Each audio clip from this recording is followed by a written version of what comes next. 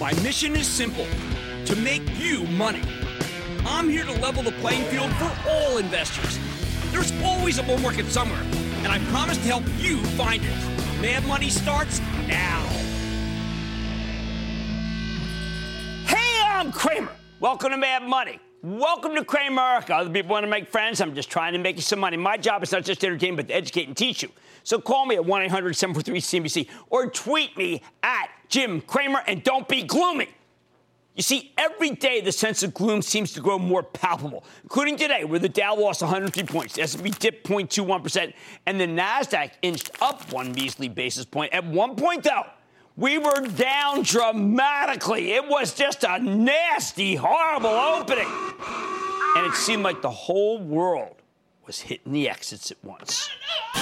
I don't want to dismiss the worries about tariffs or rising rates. That'd be foolish. But at some point, we need to remember that we've got a blazing hot economy here. And yet the negativity is so pervasive, so downright just, it's all-encompassing. That if I were one of these firms that would gin up ETFs, I would create a gloom index. It's a group of stocks that exemplifies this overwhelming pessimism. Yep, we need an ETF. Obviously, it should trade under the symbol GLUM. The bears can sell it whenever they're feeling down and out.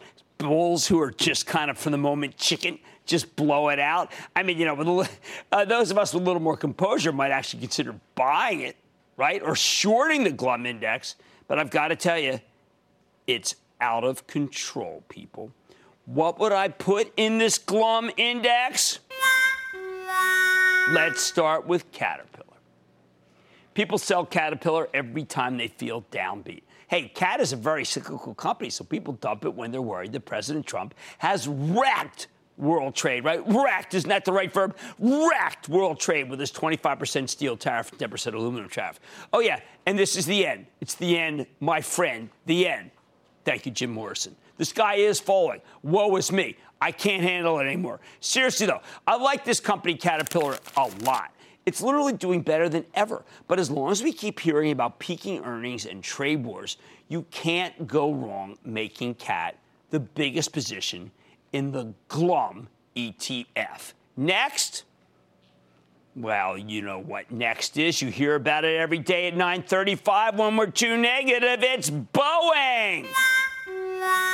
This is another one that gets dinged whenever investors get sad. I mean, they're about to cry about the global economy. The stock simply cannot advance on days marred by trade tariff talk as investors fret that President Trump has somehow single-handedly wrecked the world economy. Please repeat after me. Wrecked the world economy. Doesn't matter how many times management traces out the sky-high demand or how many times I point out that China needs Boeing more than Boeing needs China. It's strictly sell. The stock is a cornerstone of my new ETF, GLUM. Third, many investors are repulsed. I mean, downright repulsed by 3M here because they think it's a totally adrift bunch of jokels in a time of turbulent, Trump-spurred tsunami selling that's knocking down 3M's earnings every day.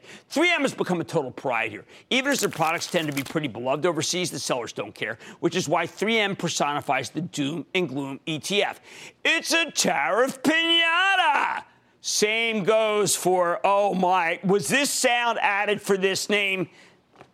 General Electric. It's a charter member of GLUM. The consensus on GE is that it's a total mess across the board. The power business is horrendous, and when they lay off workers, it's viewed as a sign that things are even worse than we thought. With any other company, it would be a sign that management's doing what needs to be done. Not with GE. The debt, the long-term care tail risk, oh boy, the pension issues, the lack of capital coming from GE Capital, the healthcare unit that was so stupidly spurned, a $20 billion bid from Danaher. These are all nightmares that make it a perfect fit for our gloom index. Just wait until it cuts the dividend, which is inevitable, right? Because if you believe Steve Tusa from from JP Morgan, the leading GE gloomster, well, it has to happen, right? I mean, isn't it? Isn't it a fact of life? Hey, maybe it happened tonight. Maybe it already happened. Of course, GE is a huge oil and gas business now, and the stock has done nothing as crude as rallied. The company obviously hasn't capitalized on it. But don't expect anyone to care as long as gloom reigns supreme. that company can do no right. Fifth, somehow, J&J. I'm not kidding. Johnson & Johnson has fallen victim to the negative Nancy's. Doesn't seem to matter that they have a huge beneficiary of the weak dollar because now, of course, the dollar is strong. No one cares that it's got 8 big new drugs coming out or that it's an amazingly steady company with AAA balance sheet. Nah, the stock ain't getting any traction. It's awful. It's glum. Forget that one. 6, Citigroup. Oh, Citi, it gives me a headache. I mean, it's so horrible, right? I mean, nothing it does seems to work, even when it should. This stock wants to go down because it's viewed as the bank with all the worst exposure everywhere. Never mind that Citi's prospects, both overseas and domestically, actually remain strong. What matters is that they paid too much for the Costco deal. That's the new part of the narrative. Yeah, people really believe that. You can't make this stuff up. Citi has now gone from being a very good company to being a pathetic one. And yet, I swear to you, nothing's changed. Goldman Sachs might as well be the maker, the gloom master. It's simply the kiss of death. It's a virtual basket of sadness. I mean, everything it does is regarded as wrong, right? I mean, it's amazing how the best could be the worst. But Goldman's deeply involved in the zeitgeist of doom and gloom.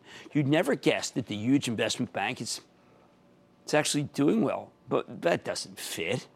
That doesn't work with the ETF I'm trying to craft here. Hey, why don't we lump in Lennar? Just throw that into the big toxic waste bin, right? It's a big home builder. We know that a trade war has to hurt Lennar because it needs imported lumber. Plus, there aren't a lot of houses being sold anyway, and higher mortgage rates will crush the whole industry. Or at least that's the gloomy theory, so stick that in there. Will you just bury it in there, sweep it under the carpet? Why not Walmart? Yeah, what the heck? It's a worldwide retailer, so it's got to be hurt by a worldwide slowdown. What could be worse at a time when Trump is supposedly wrecking the world? Did you hear the word wrecking? Hey, autos are the subject of the next trade war, right? Can't go after Tesla. Too many shorts. GM's got this new revaluation based on autonomous driving. Why not just say Ford's gloomy and awful? All right? There we go. 10 stocks that get hit whenever we start worrying about trade. And I'm not kidding. Every one of these 10. It's like you know they're going to be down from the get-go. So all you have to do from now on is press the glum button. Sell. I need a glum button. Oh, I have one. Now, what's the biggest indictment of this market? That it's just FANG, right? FANG, that's AAA. The idea that the only stocks that actually go up are Facebook, Amazon, Apple, Adobe, although it had a down day last week. Wow, how did that happen? Netflix and Alphabet, which just had a positive note about its search come out today. I mention this because the love of FANG is part and parcel with the hatred of glum, because these are stocks that don't need global growth in order to thrive. Oh, and just wait until FANG gets caught up in the trade war worries is what I keep hearing today. You'll hear that Facebook will be banned for privacy. Amazon will be prosecuted for monopoly. Apple will be shut out of China. Adobe had a weak quarter. And there's $2 billion fine coming at the Alphabet from EU. Now, that could very easily become the new narrative, even if it's ridiculous. But here's the thing. It's not just FANG that's actually going higher. The strength extends throughout tech. AMD's an old-school maker of processors and graphics chips. It's on fire. Dropbox is crushing it. Because in a world where content increasingly scattered and digital tools are fragmented, people need a unified home for this stuff. And that's Dropbox. You know, they've gone from 6.5 million paid in 2015, 11 million now. And remember, the company has a network of 500 million free users. So they don't need to upsell that many in order to keep that crazy growth coming. Microsoft isn't FANG, but it does have some extraordinary cloud growth. Retailers who want to embrace the cloud don't need to work with the leading player in the space, Amazon, so they can take their business to Microsoft. I think the stock is still cheap. Twitter's getting revalued upward. It's the epitome of the new guard, a stock with a firm new set of advertisers who want more than just Facebook and Google. Square and PayPal. Square and PayPal they're not FANG, but they're going higher. Both are payments companies, with Square making a killing from small, medium-sized businesses. PayPal's going international, making itself very popular among millennials thanks to Venmo. Workday's off to the races on a simple catch-up play to the rest of the cloud kings. Red Hat is going higher because it helps onboard more traffic to the cloud. Hey, same goes for New Relic. Have you seen that one, Lucernes? That's another cloud stock that just won't quit, that is not part of FANG, but people refuse to acknowledge it. And look, it's more than just tech even. Chevron rallied nicely on an analyst recommendation that called them out as the best major in terms of oil leverage. Diamondback and Pioneer joined the move in the expectation that there will be no real boost in oil production when OPEC meets later this year. Yes, there's actually plenty of stuff that's working in this market. You just don't hear about it because it doesn't fit the gloomy narrative. So here's the bottom line. Glum's the word. It is all pervasive as investors freak out about President Trump's tough trade policies. That's why we got to have this ETF. You're feeling glum? Go sell some glum. Trump got you down? You know what I'm saying? Glum. As for me, though, I think these stocks are buys into weakness as the negativity at last, as of this morning, when I put out that Twitter note saying, please, anyone, tweet me something positive. The negativity, it's gotten completely out of hand. Steve in Illinois. Steve. Jim, thanks for taking my call. Of course, Steve. Quick question about Portola Pharmaceuticals. This seems to advance past the spec stage into blockbuster. They have 2 FDA approvals in the last 7 months. Could turn into major drugs. I'm wondering if this is a slow ramp-up, build-out type process. No, we like Portola. We like Portola for all the reasons you talked about it, and it's down. It's down 14% for the year, and I think it's an interesting situation. I'm going to be on board, but remember, just for spec, some of these are going to come back. Not everything is gloomy. I was really down this morning. I just couldn't read a single paper. I've been reading the papers all my life. But there wasn't a single positive article about how we're doing in this country and how well trade is actually going for us. But you know what? Maybe I'm just old-fashioned. So we're in need of a glum index to match this glum that everybody's got just on their minds. It's a fabulous narrative that I can't bust. It is so ugly. I think these stocks are buys on any negativity, but I'm giving them to you to know that this is what people are selling. On Mad Money tonight, it's a company that's trying to replicate the Apple Store model with weed. As the nation slowly legalizes marijuana state by state, I'm asking MedMen CEO how it's able to position itself at the forefront of the space. Then, there's some of the hottest plays out there, but can you move in enterprise software stocks? Continue? Can it really? I'm going to give you my take on a red-hot sector. And I'm revealing what's really driving the sluggish global growth that we're seeing in this market. So stick with glum if you're really unhappy and you think that Trump is wrecking world trade. And stick with Cramer. Don't miss a second of Mad Money. Follow @Jim Cramer on Twitter. Have a question? Tweet Cramer. #MadTweets. Send Jim an email to madmoney@cnbc.com or give us a call at 1-800-743-CNBC. Miss something? Head to madmoney.cnbc.com.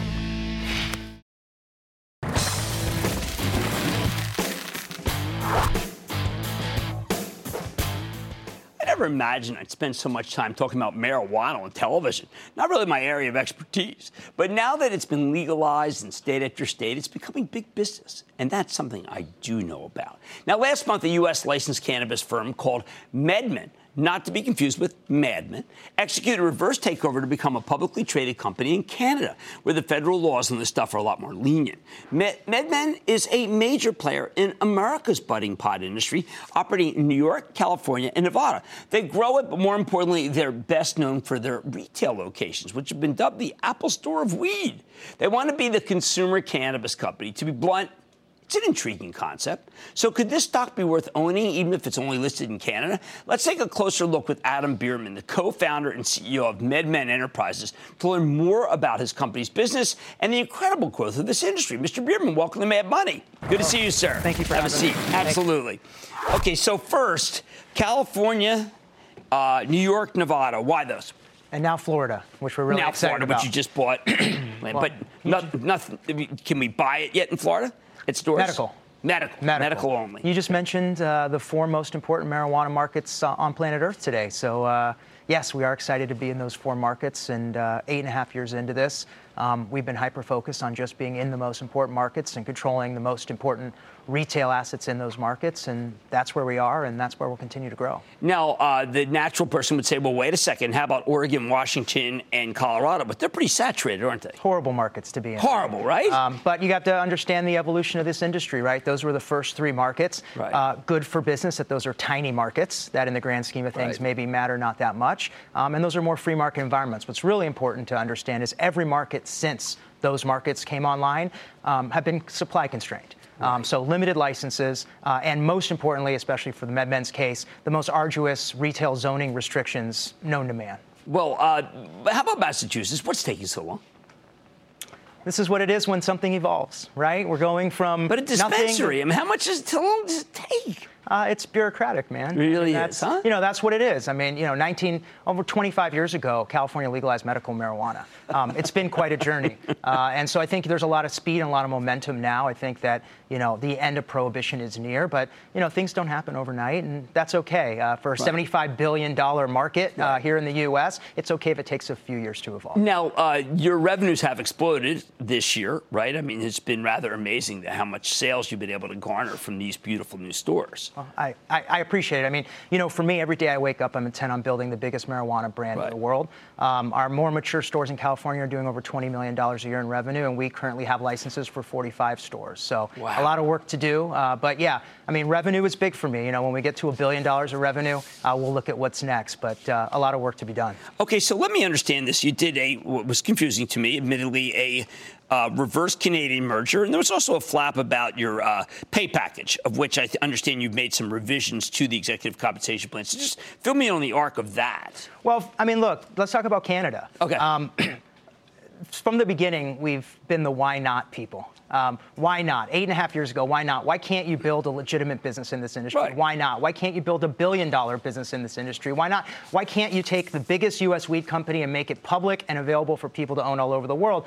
Now, there's a lot of roadblocks in that kind of an attitude, and we can't list here in the U.S., so we have to list in Canada, and unfortunately, you know, that's the only place to go. Now, fortunately, it is a place to go, and they've been great partners, and we were really excited about everything that went on, and, you know, we're now listed on the CSE. We got our OTC ticker today as well. And the compensation package issue was been resolved, right? You reopened it, and you gave yourself, you know, a better deal for the shareholders. Well, look, there's a lot of noise, right? And there's a lot of noise. This is a nascent industry, a lot of noise. I think what investors need to hone in on is really two basic fundamentals: the defensibility of the thesis of these businesses, and the track record of performance. And so we'll just keep our head down and keep performing the way we have. Now as a public company with even more velocity, and we'll be judged on that. All right, so if I went to your stores, do I see white coats? Do I see brownies, edibles? Do you see CBD and THC? Various percentages of CBD and THC? Do I have liquid? Do I have vape? What do I got?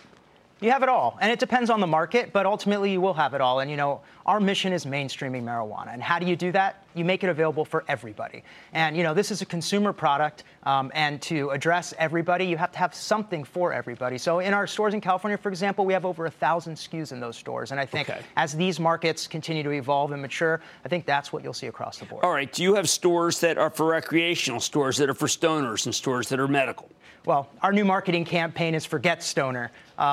So we'll push that message, right? Marijuana needs to be mainstream. It's getting mainstream. The concept of a stoner or stoner image is something that's yesteryear, right? This is about Chardonnay moms. This is about working dads. This is about marijuana substituting and replacing, you know, other things that people are already utilizing that in some instances are detrimental to their health, right? Opioids, better than opioids. This is the exit to the opioid epidemic. And one last question.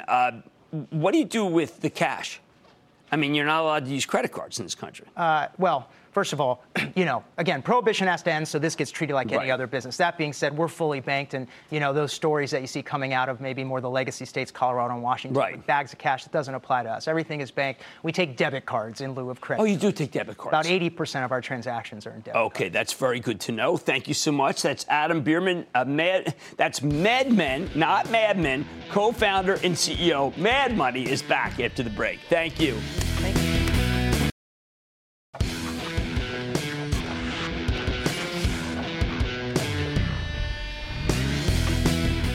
What do you do with a red-hot IPO that just keeps roaring higher? How hot is too hot? In other words, when do you know that it's time to ring the register? Lately, the enterprise software stocks have been soaring into the stratosphere, especially the ones that have come public in the last few months. And for good reason. This is a great business to be in at the moment. And when I say at the moment, I'm talking about as good as I've ever seen it in my career. Fresh-face IPOs like Zuora, Zscaler, Pivotal Software, DocuSign, Carbon Black have made people fortunes. But the problem with stocks that go up and then up some more is that sooner or later they become very expensive. So on a decidedly subpar day for the averages, although nice comeback at the end, I think it's worth considering whether these recent software IPOs have gotten overheated. Why don't we start with Carbon Black? I know it sounds like some sort of coal company, but it is a cybersecurity company that came public last month at $19. It opened at $24.70 and now sits at $34 and change. DocuSign is all about electronic signature technology, something that's been taking the world by storm. Came public at 29 at the end of April, opened at 38, now trades at just under 64. It's an epic move. Pivotal Software has a cloud-based platform that helps streamline the software development process. Its IPO came at 15. The stock opened at $16.75 in April, and now it's at $27. Zscaler is a cloud security play that came public at 16 in March, spiked up to $27.50 at the open, and it now trades at $40. Finally, we just had Zuora on the show last week. They're at the heart of the subscription economy. They help companies set up just about anything as a subscription service. I like Zuora, but man, this thing IPO'd at $14 in April, opened at $20, and it's now at $37. Tacked on another 7% today. Oh, those are some magnificent moves, people, and I adore many of these stories. Unfortunately, though, price can matter.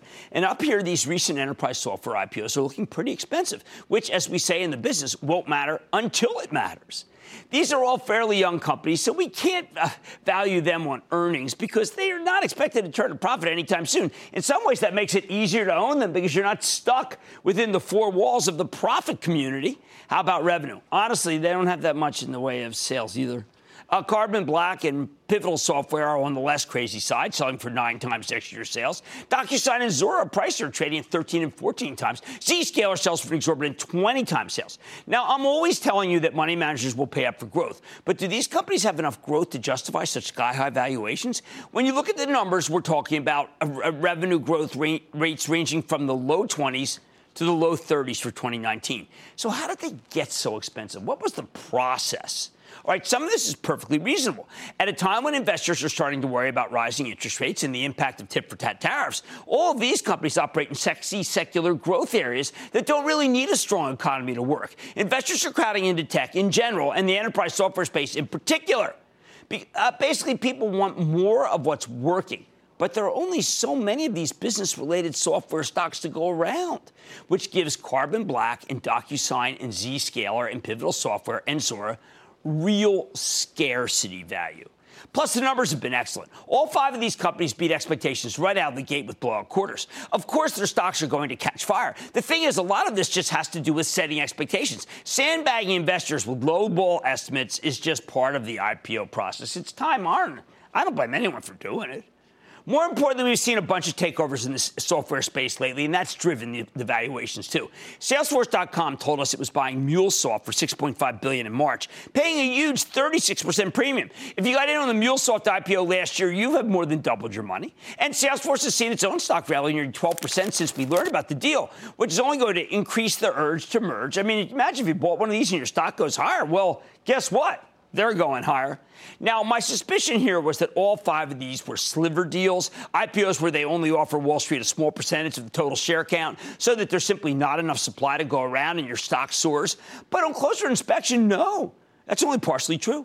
With DocuSign and Carbon Black, 88 and 90% of their shares currently trade. Wow, that's pretty amazing. With Zscaler's 46%, which ain't bad for a new tech company. The only ones that could qualify as sliver deals are Pivotal Software and Zuora. Only 24 and 16% of their shares trade, respectively. So it's clearly not just a lack of stock supply. And honestly, these stretch valuations aren't even unique to the newly minted enterprise software names. If you look at some of the other ones that have come public last year, they also are incredibly expensive. Now, here's a good one. I'm a big fan of Okta, OKTA, that's the fast-growing cybersecurity play with a stock that's up 115% year to date. It's the same story. Great narrative, great numbers, extreme valuation, as Okta now sells for 12 times its 2019 sales estimate. How about Cramer fave Coupa Software? You saw them on the show. The cloud prince that came public in late 2016. Coupa's doubled year to date, giving us a 34% gain since we spoke to the CEO just 6 weeks ago. But it now also sells at more than 12 times next year's sales, okay? The banks sell at 12 times earnings. By the way, Coupa got hit with a downgrade this morning by an outfit called BTG. This valuation, and the stock barely batted an eyelash. Even something like Pluralsight, it's a software company I really don't know much about that focuses on technology skill development. It came public just last month, and it's rallied nearly 90%. It now trades at more than 13 times next year's sales yet. Pluralsight hasn't even reported its first quarter as a publicly traded company. Doesn't that seem excessive to you? I think it is excessive. Or then you've got this Avalara. It's a tax processing software play that came public just last week at 24. It now sits at 44 after a huge debut on Friday. There aren't even any estimates for this thing yet, too new. Yet it's already shot into the stratosphere. And what makes this even more crazy is that Avalara only had a 27% revenue growth last year. That may sound like a lot, but a huge software company like Salesforce grew at 25% clip last year, and it is a much more proven track record. So therefore, how can you go with that one when you can go with Salesforce? Here's the thing. When you bet on any of these red-hot enterprise software IPOs, you're effectively betting that the companies will be able to keep beating the estimates. And while I like this sector a lot, especially Zuora and Coupa and Okta, these are, by any means, sky-high valuations. Now, that must make you more cautious, or else you shouldn't watch Mad Money. I mean, you got to be a little more cautious. Now that investors are bidding up stocks like Pluralsight and Avalara, basically sight unseen, I'm concerned that the group could be due for a pullback. I don't want to be the guy who says it and cries wolf, but if it happens, at least you know. Hey, look, don't get me wrong. I'm not saying they absolutely need to be sold here. Far from it. Although, remember, nobody ever got hurt taking a profit. I just want you to know what you own. And I admit, sometimes we're too cautious in Mad Money. For instance, we caught a three-bagger in Canada Goose recently, but we worried that we give it back. And you know what? What happens when the company reports the stock charges forward on an amazing quarter? And I go on Twitter and I'm reviled as a bum, even though a three-bagger is not so bad, people. Every single one of these could be the same. But if any of these fresh-faced enterprise software plays reports a less than perfect quarter, its stock will be destroyed. So if you want to own these high flyers, at least understand the risk-reward. Here's the bottom line. If you've made a fortune in something like a Zscaler or a Pivotal Software or a DocuSign or a Carbon Black or even a Zuora, which I adore, ring the register on part of your position and swap some of that money into a cheaper, more established cloud stock like Salesforce or even Adobe, which is coming back up after a great quarter that people sold it off on. Believe me, you'll sleep better with a little less momentum in your portfolio, or maybe just pick one of these, and you'll still own enough that if good things happen next quarter, you'll be thrilled. And if they don't, you'll have taken something off the table in high cotton. Let's go to Kevin in New York. Kevin. Yo, JC, this is Big Kev from New City, New York, and I'm looking to see if First Data, FDC, has more legs to run after this big booyah bull run. It was a great quarter, and now it's part of the payment processing royalty, and payment processing royalty is very tough to stop. I felt that when it was in the 15 to 17 range, it was never going to break out of it. That was wrong. When we had Frank Bisignano, the CEO, he told a very compelling story. Let's go to Ed in Texas. Ed. Hey, booyah, Jim from Eden, Texas, rainy Houston. I've got a question about Western Digital. It's down about 7% in the last month. It's generating about $3 a share per quarter in profit. Strong projected earnings. The PE is 6 to 1. It's highly rated. It's got a 2.5% dividend. Why is this thing falling? It should be going up. So it is in disk drives, and those are in glut. And it's got flash, and flash has been coming down in price. On Wednesday, we're going to hear from Micron. Micron's going to makes a lot of equipment for flash. We'll get a better read on whether the world's being over-flashed or not. But that's why Western Digital's down where it is, because people feel that both its businesses are being challenged on a cyclical way. Alex in California. Alex. Booyah from Los Angeles, Dr. Cramer. How are you? Hope you had a pleasant Father's Day yesterday, Jim. Yes.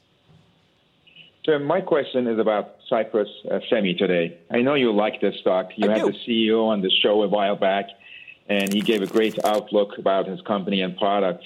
The problem is that the stock is trading between $15 and $17 with no end in sight. It seems that it's not trading based on its fundamentals. What say you, Doctor? Well, look, I mean, I just opined on a stock called First Data, and it went 15, 17, 15, 17, 15, 17, and I gave up on value. And I think that there's real value in Cypress. I don't want you to give up on it. I think it will value will out in the end. All right, there's such a thing as being too hot, people. It's time to trim your positions on some of these sizzling IPOs. Stick with more established names in the game like Salesforce or Adobe if you're trying to figure out what to be involved in, and recognize that no one ever got hurt taking a profit. Much more Mad Money ahead. Is the rally in FANG and Friends enough to push this market higher? I'll tell you why the narrowness of this rally is called the move into question. Then, it's a private player that counts Shake Shack, K-Shack's Danny Meyer, as an investor. I've got the exclusive with the CEO of Olo to find out what makes the company so compelling. And all your calls rapid fire in tonight's edition of the Lightning Round. So stick with Cramer.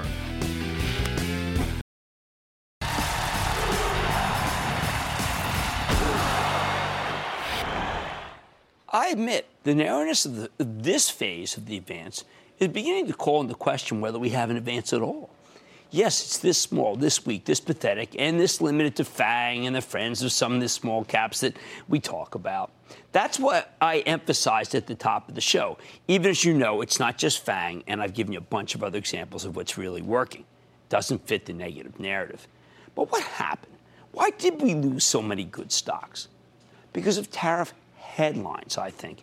The media has pronounced the global expansion over. That's what's happened.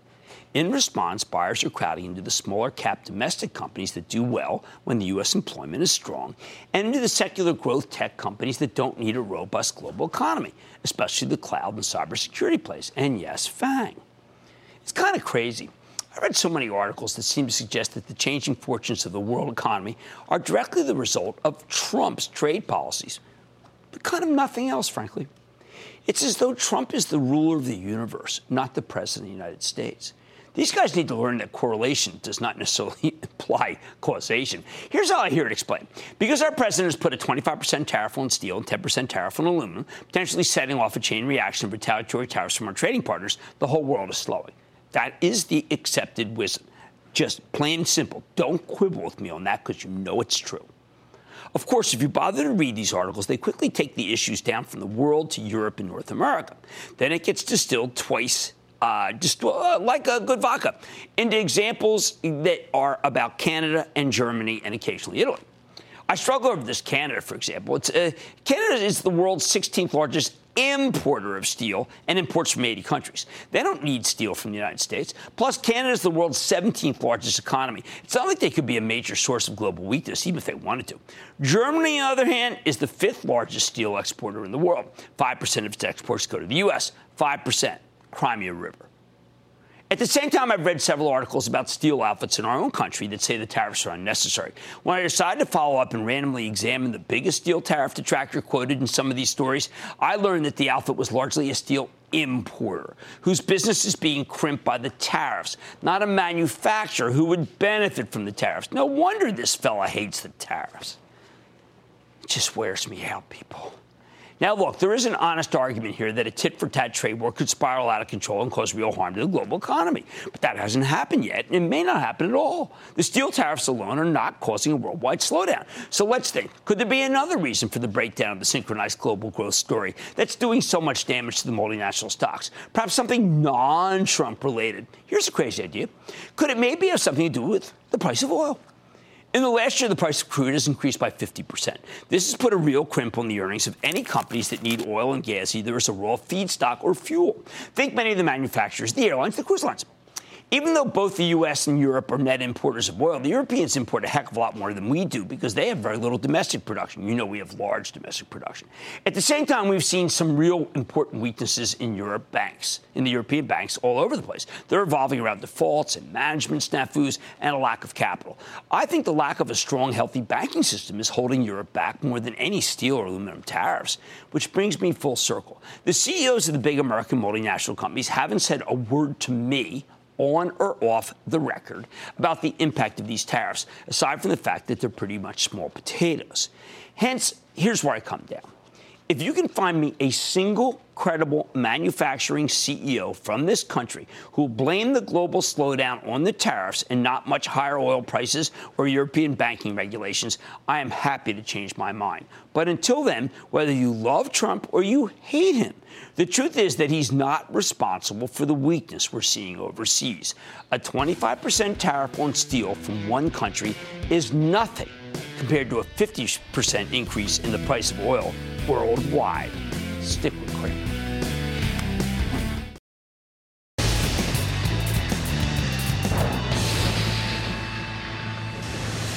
It is time. It's time for the Blake Memphis. Play the sound. And then the lightning round's over. Are you ready, Ski Daddy? Time for the lightning round. I'm going to start with Joel in Pennsylvania. Joel. Booyah, Jim. Hey, I'd like to know your thoughts on Praxair. Oh, my, am I glad you called me on Praxair. This is exactly what I'm talking about negativity. If the world were really coming to an end, Praxair would be a sell. But it's not, and it's a buy. Let's go to Tim in California. Tim. Hey, Jim. Been in this stock for a while. In Trexon, symbol XON. You know, it's a total spec. We tried to get behind it. I just think that they're doing a lot of things, but it is totally a spec and no more than that. I got to be honest. Okay, let's go to John in Michigan. John. Hey, Jim. Love your show. Thank you. Wanted to know what you thought was on CenturyLink. You know, I like the merger, but I still feel that every time I've gone away from Verizon and AT&T, I have heard people, that's what the 11% yield is about, and I'm just not going to bless that stock. Don't buy. Even though I know that acquisition was pretty good. Let's go to Amelia in Connecticut. Amelia. Oh, yeah, Jim. What a pleasure to speak with you. Yeah. Possibly get your take on a stock I've been holding for a while. ICU Medical. Yeah, disposable. This is actually a kind of an interesting company. No. I mean, this is one of those. Look, when we get, whether it be Articure, whether it be this, when we get these medical device companies, they tend to be big winners. And they have less downside. Look at Boston Scientific, Intuitive Surgical, Mason Robotics. They all work. That's why we're behind that group. And don't forget, we think the least expensive is Abbott Labs, but we also like Dexcom. How about George in New York? George. Hey, Jim. Thanks so much for taking my call. I love your program. I invested in Momo, the Chinese social messaging company, a couple of months ago, and it's been on a tear. You've done well in that. What are your thoughts? Well, I'm recommending Baidu, I'm recommending Baozun, and my favorite is Alibaba, and that's all I'm going on. I understand JD and this one are working, but I'm not able to pull the trigger. And that, ladies and gentlemen, the conclusion of the Lightning Round. The Lightning Round is sponsored by TD Ameritrade.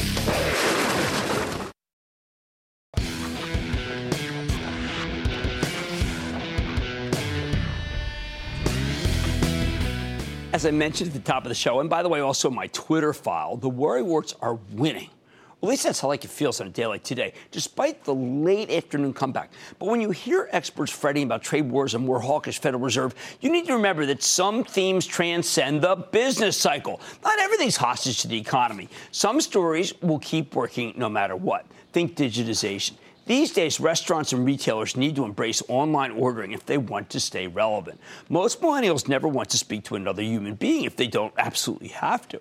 If they want to buy something, they just use the internet. So any restaurant or retailer that doesn't offer online ordering is at a severe disadvantage. Which brings me to Olo, a privately held company that creates digital ordering interfaces for restaurants so that customers can get takeout or delivery via their phones. The value proposition? If you have your own platform, you don't need to pay Grubhub a cut of every order, and it is a substantial cut. Olo's work with Shake Shack, Denny's, Chili's, the Cheesecake Factory, even Chipotle. In fact, of the publicly traded U.S. restaurants that are going digital, these guys are in business with half of them. And lately, they've also begun to expand into retail, too. So let's check in with Noah Glass, the CEO of Olo, O-L-O, to learn more about this powerful long-term story. Mr. Glass, welcome back to Mad Money. Good to see you. Thanks so much for having me. Thank you. Have a seat. Since we've seen you, I'm talking about remarkable success. Just trace the arc, because it's been so rewarding for your company. Well, it's been totally amazing. I mean, we were 12,000 restaurants in our network when we first sat down together in October of 15. Now we're at 48,000 restaurants, and over half of the public brands are using Olo for digital ordering and delivery, of those that are involved in digital ordering and delivery. Now, if restaurants had to start over again, wouldn't this be the first thing they do versus, say, people calling or showing up? Sure. I mean, there's a very big part of the restaurant segment that is customers coming to the restaurant and sitting down. But if you look at what analysts are saying about the next 5 years, they're predicting that $200 billion in an $800 billion industry is going to shift towards digital ordering and delivery. And we really see that our role is helping our restaurant brands, our customers, be the great beneficiaries of that shift. All right, so give me a test case example and talk to me about how their business has gotten better because they hired you guys. Yeah, so we see great success in brands just doing digital ordering. Year over year, digital ordering is up 31%. That's when incredible. You look at same store sales. And that's as people get the app. Is what determines that? More consumers getting the app, more consumers getting comfortable using on-demand services, thinking about the app as a remote control for buying things, and not just going to pick up the order, but getting it delivered to them. That's really where our focus has been the last 3 years. Okay, now you have a partnership with Amazon. If I want to use my Amazon Whole Foods, can I get the app and use you? So the idea of our partnership with Amazon is through Amazon Restaurants, which is part of Prime Now. And that's about placing an order at one of the restaurant brands that uses Olo through Amazon Restaurants and then getting it delivered from Amazon. Okay, so then what is the retail ones that you've been working on? Yeah, so we're really excited. I mean, everybody wants to get things delivered faster. Sure. It used to be that 2-day delivery was fast enough. Now, I mean, what if you could get things delivered same hour? You know, for 13 years, we've been working with an industry that demands that kind of speed. I mean, you can't deliver a cheeseburger in 2 days. You need to have it delivered same hour. And what we've done is we've created a platform called Dispatch. And what Dispatch does is it coordinates the prep of the order with the driver coming to collect the order. And on average, it's a 12-minute delivery time from the store to the door. So now we're opening that up for all retailers, not just restaurants, and allowing retailers to compete with online retailers on convenience by delivering same hour. Now, what point does Olo drop it off? I mean, the drivers, is that you? The drivers is not us. We've partnered with all of the delivery service providers. The reason I worry about is that's where the weak link has been, that there's just not enough anywhere. So, I mean, you may enable, but the actual customer gets upset if there's not enough drivers. What do you advise to these companies that are involved? Because, you know, they may have more business they can handle. Yeah, if you're a restaurant, you need to partner with more than just one delivery service provider, and that's where Dispatch comes in. It is a redundant network in that we work with many different delivery service providers. And so if you're placing an order, we will pull all the different delivery providers that serve that restaurant and find one to go collect the order just in time and then deliver it to you on average 12 minutes from when they've picked it up. That's true. Now, is there a two-line problem anywhere? In other words, is everyone willing to handle the online ordering? Because I'll tell you why I mention this. Because sometimes I'm in line and somebody comes in front of me. And it pisses me off, frankly. And what do you do about that? Well, look, I think this is very much like Easy Pass on the highway. You have the experienced people who have not adopted the new technology, the Luddites, and you have the experience for the people who have adopted the technology. That is the best demonstration effect for us to get more customers learning that you can order in this way and ordering faster. And it's not just other customers who are picking up at that fast pickup line. It's also delivery couriers who are getting the orders there. They get to skip the line, and they go straight from the restaurant to the consumer's they do it. It's address. the same at my place. Now, one last question. You have the story that we want. You know, we've got Grubhub. We can order. We can buy that. We can have Yelp, whatever. We want Olo. We want Olo shares. You were doing a remarkable job. Just no desire, kind of a pain to be a public company because you know there would be tremendous demand based on where Grubhub is. Yeah, look, I'm really excited about the growth of the company. We're up 4x since we saw one another last. I've got great investors who have been with me for over 10 years who are patient, and they see 48,000 restaurants is great, but there are 630,000 restaurants out there. There's so much room to grow. and they're great partners in backing me for the next decade. Well, they are great partners, and they're not pressuring you. You want to be able to take a lot of share. That's fantastic. That's Noah Glass, the CEO of Olo. I love a success story. I know it's not public, but even in the time since we first got together, what amazing statistics. Mad Money's back after the break.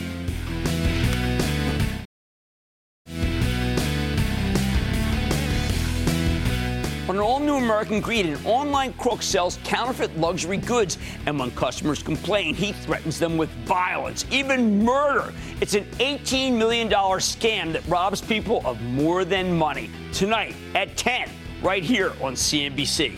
Yes, I thought things were too gloomy. I am surprised to see that the gloom lifted around 3 o'clock. But do not forget, the Gloomsters will be back tomorrow with endless articles on how the economy is being wrecked by the Trump tariffs.